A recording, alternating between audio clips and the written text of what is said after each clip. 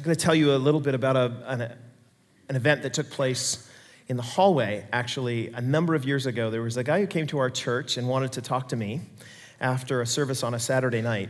He wanted to speak with me in the hallway, and so I kind of hurried out from where I was. He was visiting the church. He was just traveling through, and he said he had a word from the Lord for us.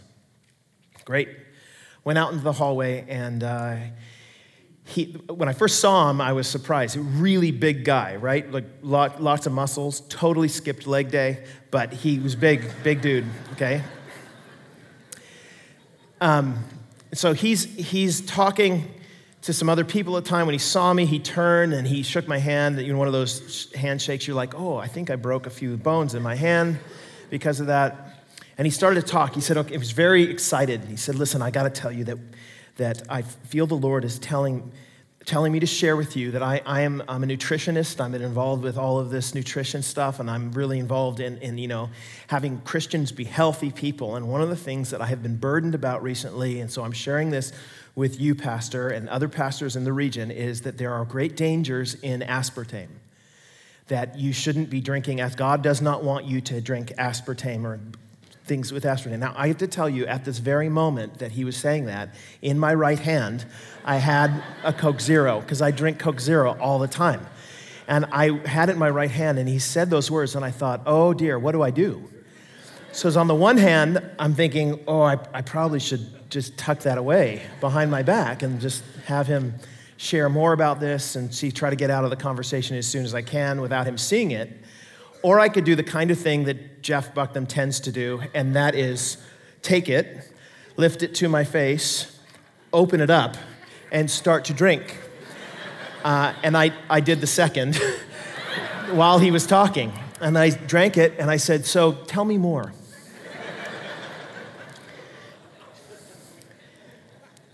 So is that the way you should handle that kind of thing?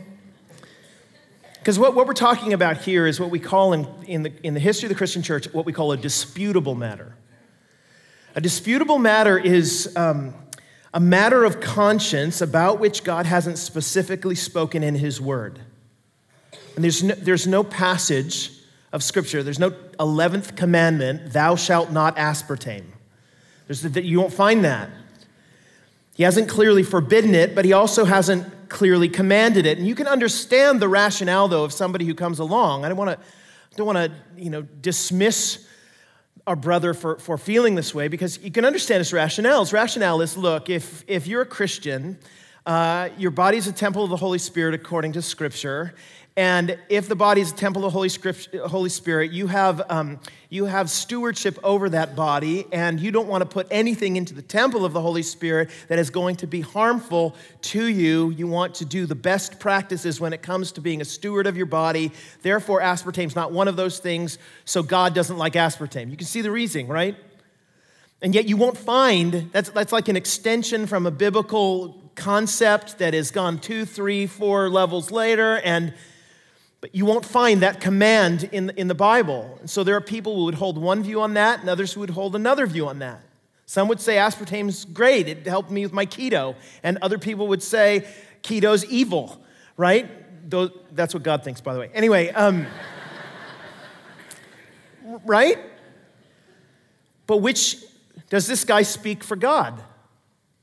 Which side speaks for God?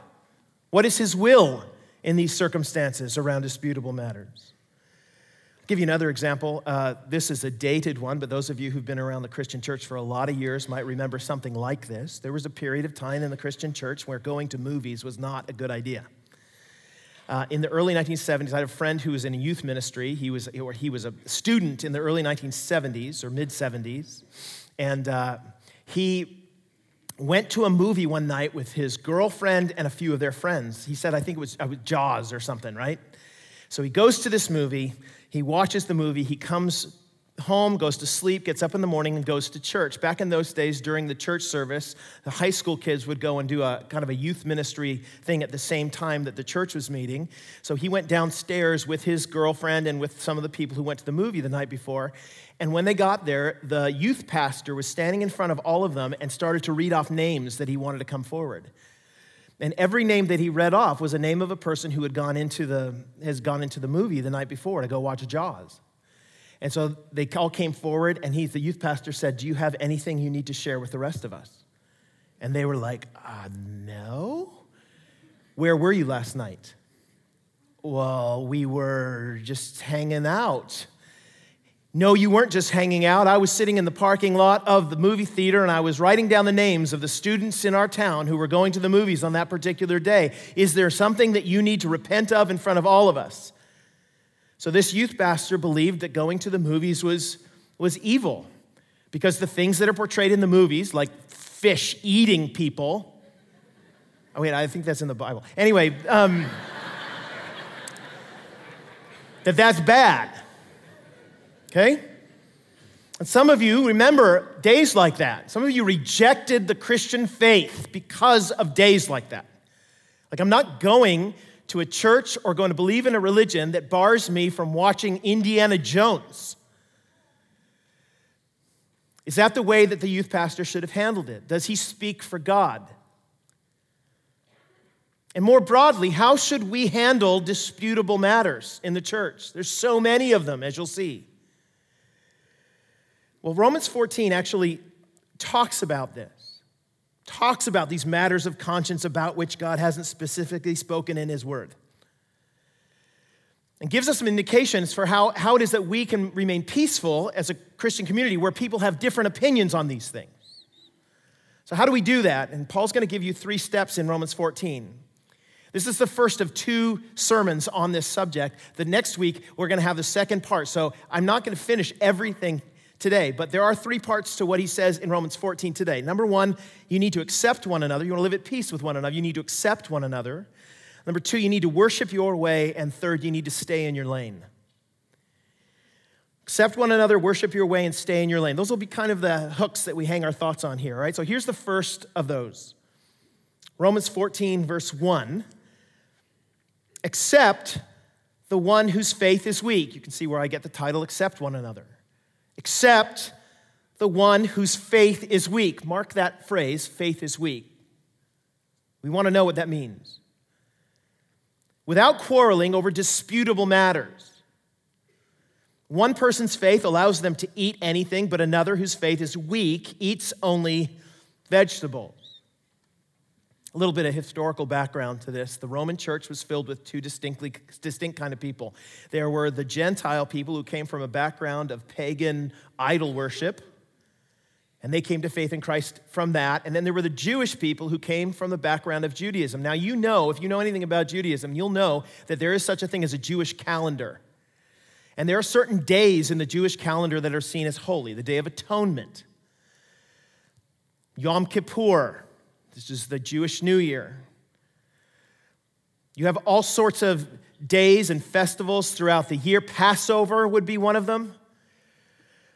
There's a day of the week that is held apart as being holy and special, the Sabbath, and it starts at sundown on Friday and goes to sundown on Saturday, and you're not supposed to work in that time. And so rabbis throughout the centuries have tried to figure out, what does it mean not to work? What can you do? What can't you do? And they tried to delineate exactly what that means. So there are lots of special days. If you came from a Jewish background and you celebrated that Jewish calendar and you came to faith in Christ, you would expect that we would continue to celebrate some of those calendar days and treat them as holy and not work on the Sabbath or the Lord's Day now. Similarly, those people used to eat certain things and not eat other things. If you were Jewish and growing up that way, you wouldn't eat pork. It was condemned in the Old Testament law. So my breath right now smells like bacon because we had it between our services. That's anathema. You shouldn't eat pork. You shouldn't also eat shellfish, right? So no lobster or crab or mussels, which is probably a good thing. But you shouldn't also eat anything that's not prepared in a kosher manner. There's a lot of food laws. There's a lot of days that are held as special. And if you were a Jew and you came from that background, you would come into Christian faith and you would expect that if you really wanted to honor God, you should still keep that stuff. You should still not eat certain things. You should be like Daniel, who went into a culture in Babylon where they wanted him to eat meat. And he said, no, I'm just going to eat vegetables and God will prosper me there. That's the way we ought to be in a world that's not Jewish. We should trust God to provide for us while we keep those old food laws. And so you can understand, if you come into a church and the guy sitting next to you is a Gentile and he smells like bacon-wrapped scallops, you're like, what is going on here? And he ate all of that while working on the Sabbath. You don't, what? What would you do? And you know what you'd do. You'd go home later that afternoon and you'd say, did you smell that dude? Like a lobster, like he stinks like shellfish. And you would look down on him. You'd make judgments about him. And so Paul calls people, these Jewish believers who are still holding on to that older mindset, he calls them weak in faith. Here's what he means by that. Doug Moo, in his commentary on Romans, he says it really well. He says, Paul isn't criticizing people for having weak or inadequate trust in Christ as their Savior and Lord. Rather, he's criticizing them for lack of insight into some implications of their faith in Christ. These are Christians who aren't able to accept for themselves that their faith in Christ implies liberation, freedom from certain Jewish ritual requirements. So they're weak in faith because they don't see how far the gospel has gone to take away some of those ritual requirements in the past. And they're still exerting judgment on everyone else for something that has been done away with, where others have freedom. So they have the Roman church was divided over disputable matters. And you're listening to this and thinking, yeah, but what does that have to do? Like, I don't care if somebody eats bacon. I don't care if you have pork chops or scallops or didn't eat kosher foods.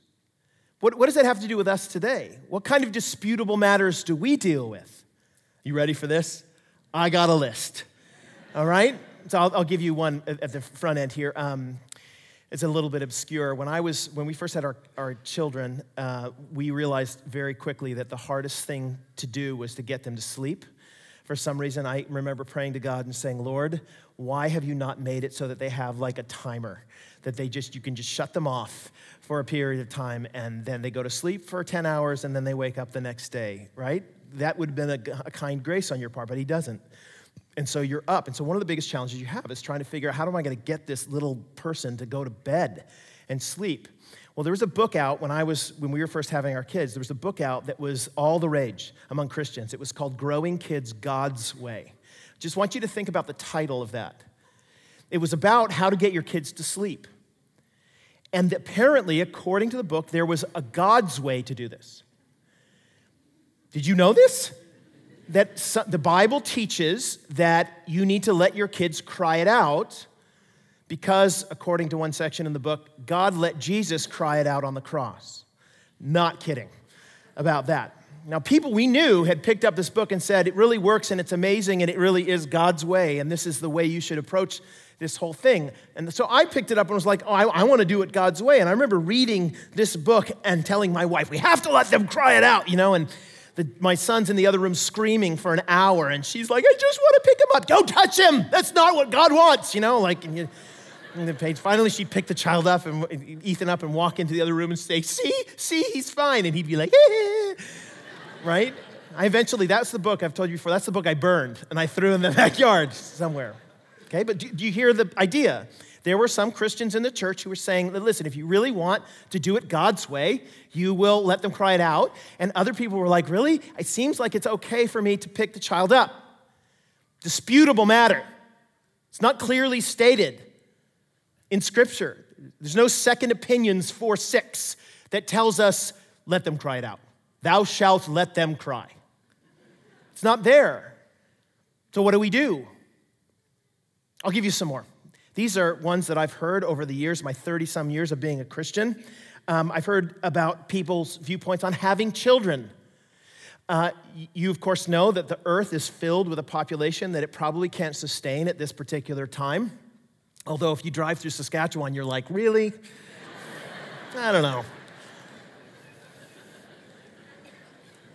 But Overpopulation is a challenge and the pressing on resources. And so there are those who are saying, look, if we're going to be good stewards of the planet, which is what God has called us to be, then we need to limit the number of children that we have. And I know that go forth and multiply, but haven't we multiplied enough? Enough already. So let's not multiply anymore. For the sake of the planet, what God would have us do in our stewardship is not to have any more kids. That's God's way. And the rest of us are like, well, I don't know. I like kids, and I think that having more kids is lovely, and they're like, arrows in a quiver, and they'll be blessing in your old age. Doesn't the Bible say that as well? So which one is God's way? Who speaks for God in that situation? How about schooling? Did you know that if you send your kids to public school and hand them over to the government in order to educate them, you're handing them over to people whose worldview doesn't match yours, who don't believe in Christianity, and are going to turn your kids away from God? Did you know that the best way for you to handle these things is for you to take your kids, bring them home, and educate them there? Even the Christian school, you can't guarantee the doctrine they're going to learn. Do your parental duty before God and homeschool your children. And then in comes the person who's like, whoa. Like homeschool kids don't really associate all that well with other kids. It seems like their upbringing is brought different. So like we should send them to Christian school because that you get the best of both worlds. And then the public school people are walking in and saying, no. If you take all of the Christian kids out of the public schools, nobody's going to be reached for Christ, right? So is that what God wants? Which is it? Well, it's one that I believe, we say. That's God's way. That's the one that should be done. Should we eat sugar? I've had people speak to me in the last, few years, in fact, and saying that, sugar is actually a real problem. It's worse than aspartame, which is probably why I drink the aspartame, right? But it's worse than aspartame because it causes all sorts of trouble and many of the diseases that we're dealing in the Western world from that. And so if you give your children sugar, aren't you basically leading them into a life of difficulty? Which is God's way. You should not eat sugar. I've had people tell me you should preach on that. Don't eat sugar. It's a bad idea. If you want to do it God's way, you won't eat it. How about clothing costs? Did you know that every young adult alive in this area recently has been convinced by the devil that Blundstones are what they need to wear? You know what Blundstones are? Blundstones are these shoes that in New Zealand they use for farmers, but here, apparently, if you're 22 years old, you have to wear Blundstones in order to be cool and accepted by Jesus. No, I'm not kidding. So, they're $250 a pop. What? Like you can fly to Los Angeles for the same price as you buy Blundstones.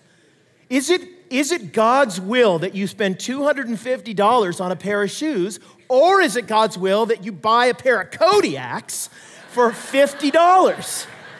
Right? Which is God's way? There's an internet, an Instagram account called Preachers and Sneakers that actually takes pictures of people doing what I'm doing right now, preaching, and showing the shoes that they wear. And some of the people preaching are wearing like $2,000 pair of Nikes. And so the understood implication is, should the pastor be wearing $2,000 pair of Nikes? Like, is that really what God would want? Which is it? Should you or shouldn't you? Or how about your car you drive? I remember Chuck Swindoll, who is a famous pastor. He was the president of the seminary I attended. I remember he drove every day and he parked in the same spot with his BMW convertible, green BMW convertible, beautiful car. I remember students walking by that car and just standing there shaking their head and saying, "How dare he? How dare he?" It is a sin, I've heard some say, even pastors, it is a sin for you to drive a BMW in a world that suffers from such great need. Is it? What about a Toyota? Is that or does everybody need to drive a really cruddy GMC? Like, is that what, like Jesus would be driving the Chevy?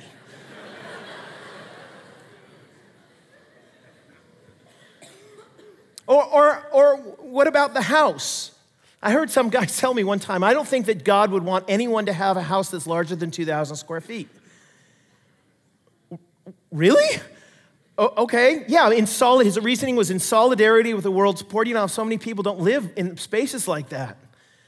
You don't need more than 2,000 square feet. So you can build one that's 1,999.9999 square feet and be on God's good side, but if you go past the 2,000, God is not happy with you. That extra room is where the devil dwells. Is it? Thou shalt not build such a big house. How about alcohol? This is one of the famous ones. You do realize what happens when people drink alcohol, right? I mean, they get inebriated and all sorts of horrible things happen. Police officers say if we stop drinking alcohol, probably wouldn't have much of a job. And you're ingesting that alcohol and putting yourself in a situation that could lead you to some kind of sin. God doesn't want you to do that, they say. You can't worship God by drinking alcohol. How about playing football? Some of you are like, what? Okay, recently an article appeared by a very well-known Christian publisher online saying that what should we do about the fact that we know that CTE, which is brain injuries in later life, is a definite result of children playing football and hitting their heads over and over again. Because if you think about it, you know, football, we say, here's a piece of plastic we're going to place on your head. Don't worry, it'll be fine. You bash your head against that other guy with the piece of plastic, and if you do it over and over again for 30 years, you'll be fine. But it's not. It's not happening when they're in their 40s and 50s. These guys don't remember their names. They get lost in the middle of nowhere, don't know where they live or who they're married to, and they eventually die because of the horrible headaches. If you put your child in football, are you not somehow complicit in leading to their destitution later in their life? Is that what God would have you, father and mother, do? Which is God's way. How about yoga? Here we go. How about, did you know that that yoga comes from a Hindu background and the poses themselves are formed in worship to particular gods and goddesses? You know when you're doing those things that you're actually guilty of worshiping the devil, they say. And if you do it hot, that's just more like hell, right?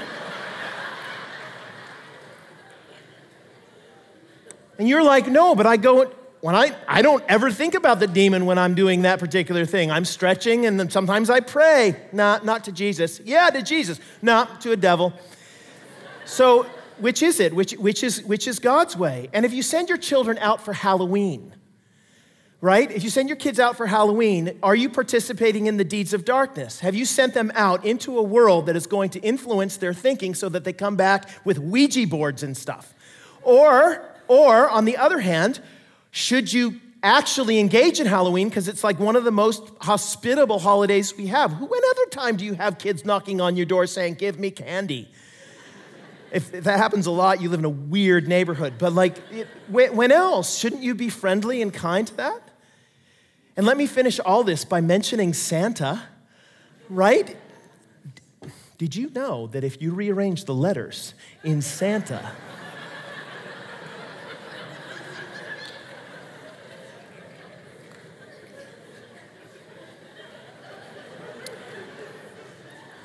you think that's a coincidence, do you?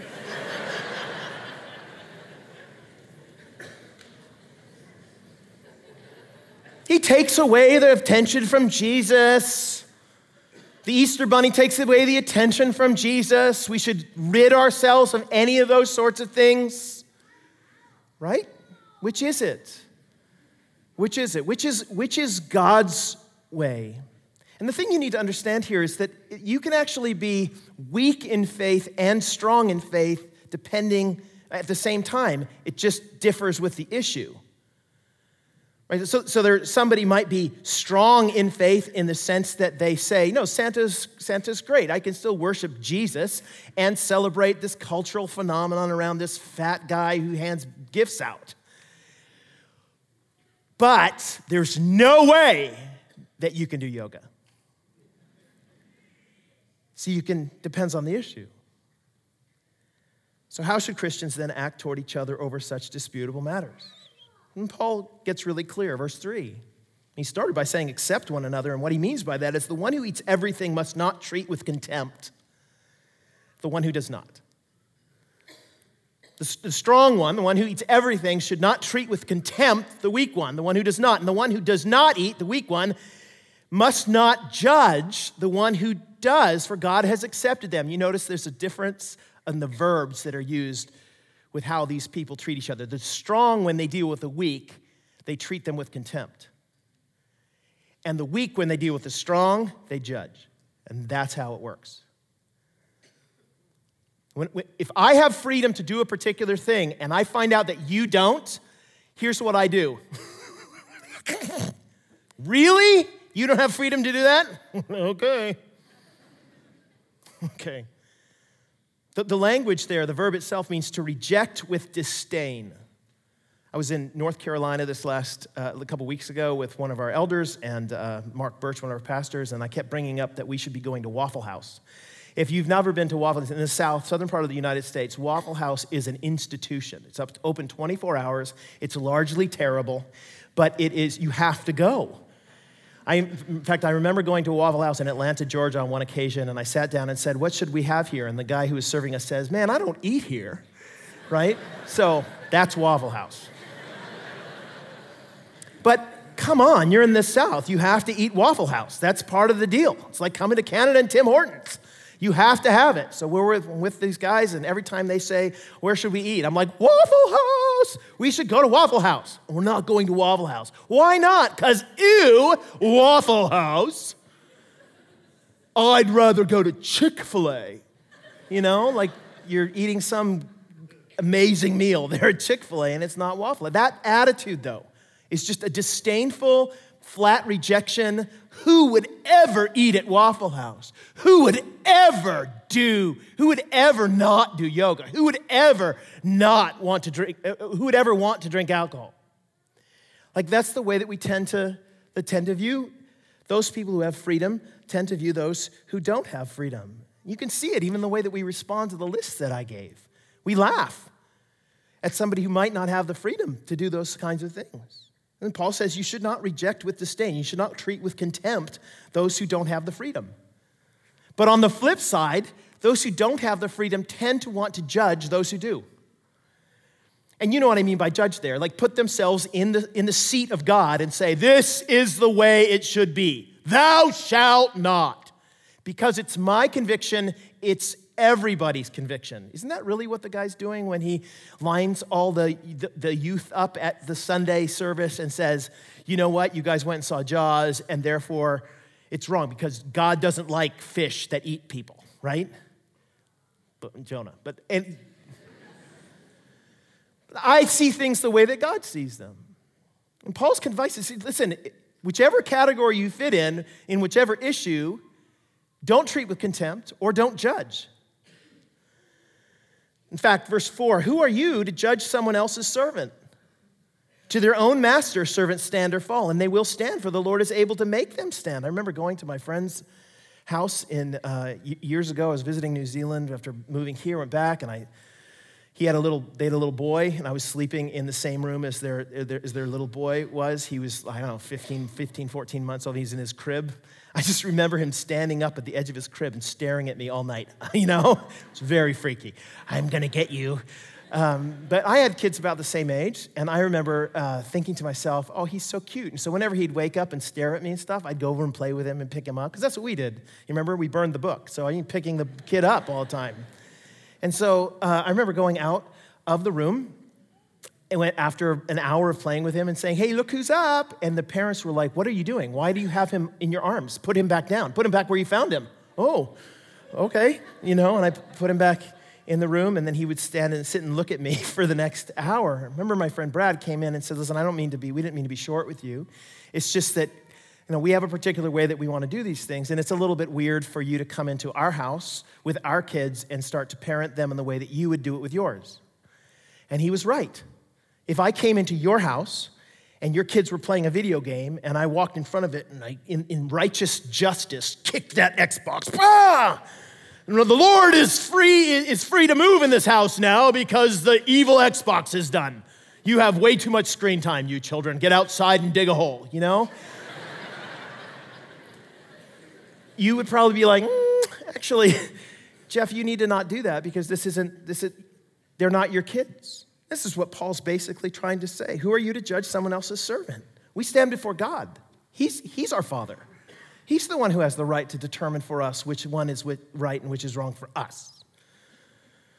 So accept one another, number one. I know that was the longest piece. These next two are a bit quicker because now that we've established the basis for it, it all kind of flows. The second thing he says is worship your way. Look at verse 5. One person considers one day more sacred than the other, right? Day of Atonement or Sabbath. Another considers every day alike.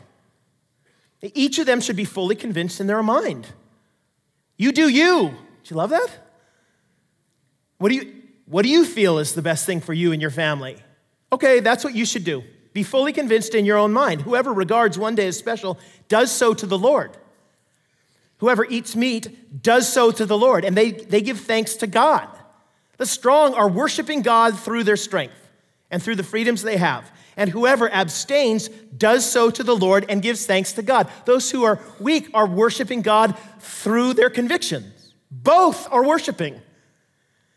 For none of us lives to ourselves alone, and none of us dies for ourselves alone. If we live to the Lord. And if we die for the Lord. So whether we live or die, we belong to the Lord. So we answer to him, not to your neighbor. For this very reason, Christ died and returned so that he might be the Lord of both the dead and the living. So in other words, listen, if you have a conviction about one of these disputable matters, awesome.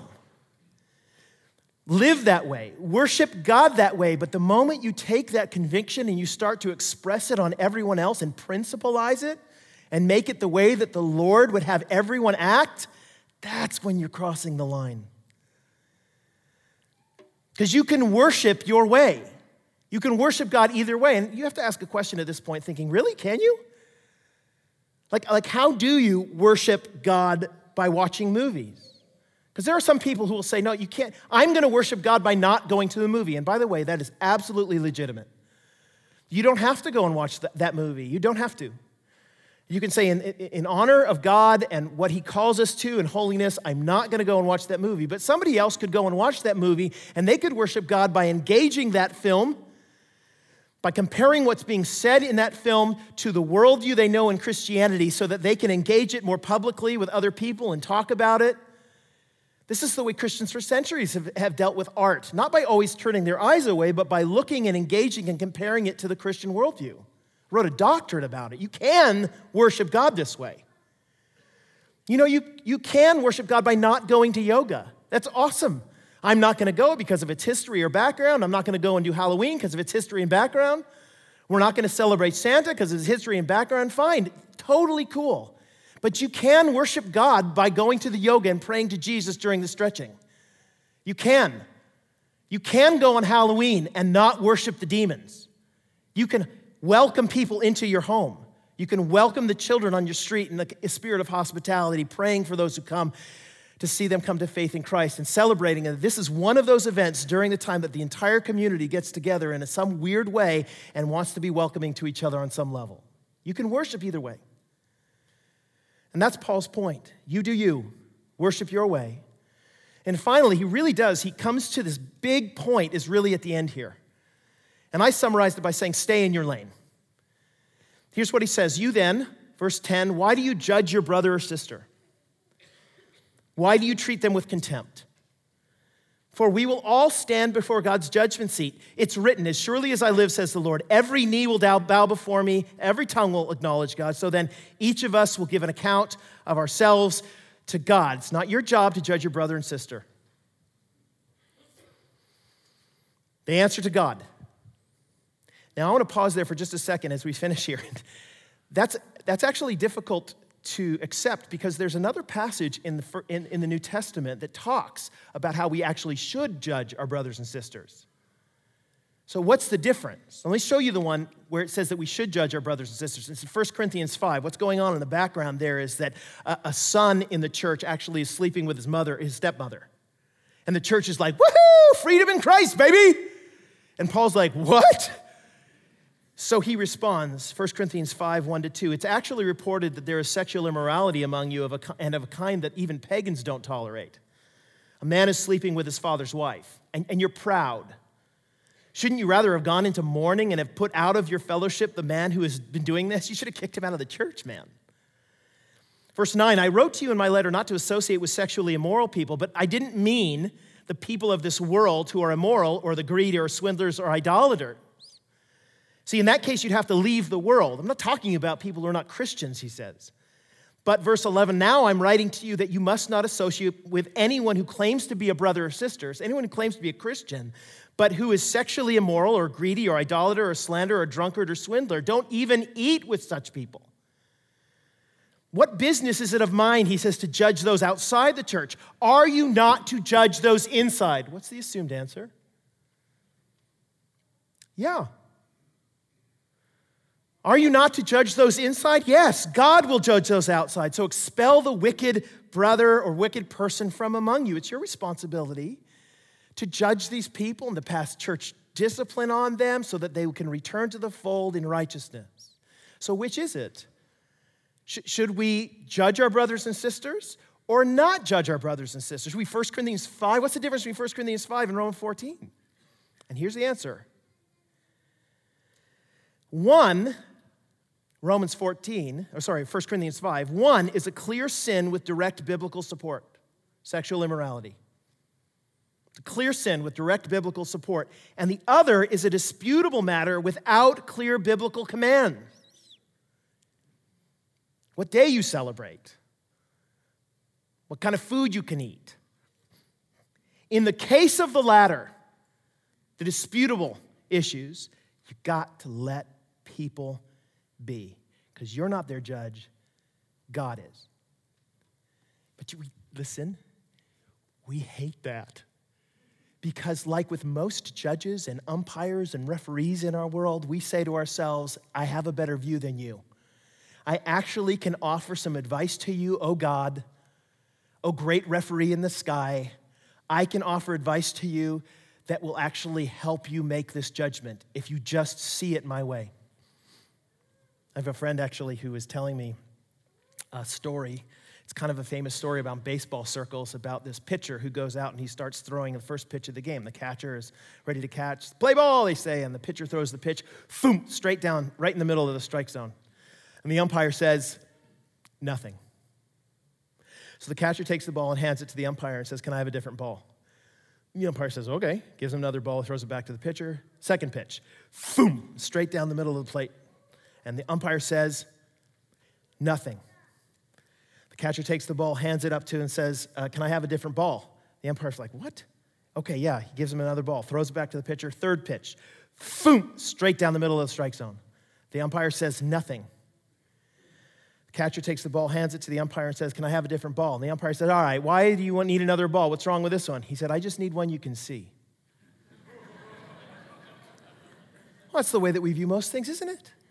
Well, listen, my vantage point on these matters, God, is way better than yours. You could probably use my help in terms of giving you some advice. I was a coach of an AAU basketball team at one point in the States. It's like a select team, a rep team. And I was coaching grade 9 kids in AAU.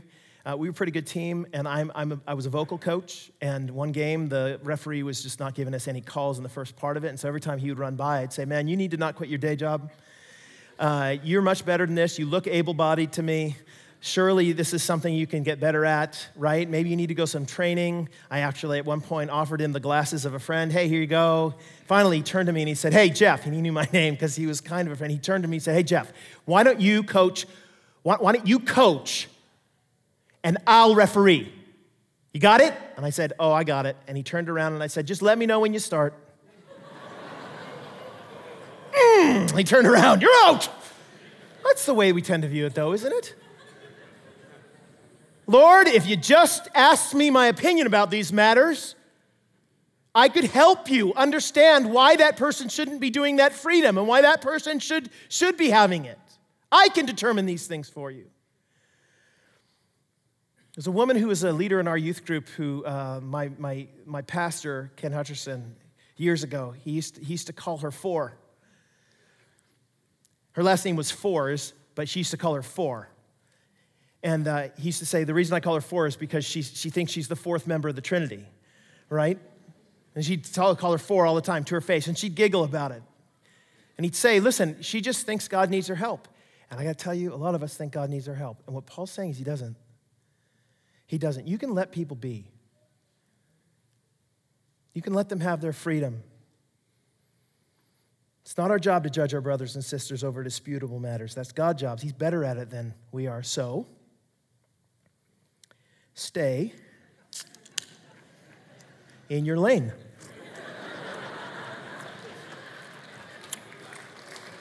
Amen. Let me pray for us. Father, I'm thankful for your grace. And I'm thankful, Father, that your word speaks so bluntly about so many of these issues. Again, Father, this is the first part of two. There are important ways that the strong need to treat the weak with charity and kindness and welcome and not leading them into sin. So I pray, Father, that this will be pinned together. This sermon will be pinned together with the next one in the minds of people. But let us not lose the emphasis here. We tend to enthrone our opinions and treat other people with disdain because they don't have them or judge them because they don't have them. So, Father, I pray that we would not do so, that we would love our brothers and sisters. And as people who have experienced the grace of Christ, may we pass that grace on to others. And may our church be a place where grace is enthroned. We pray it, Father, in the name of our Lord Jesus. Amen.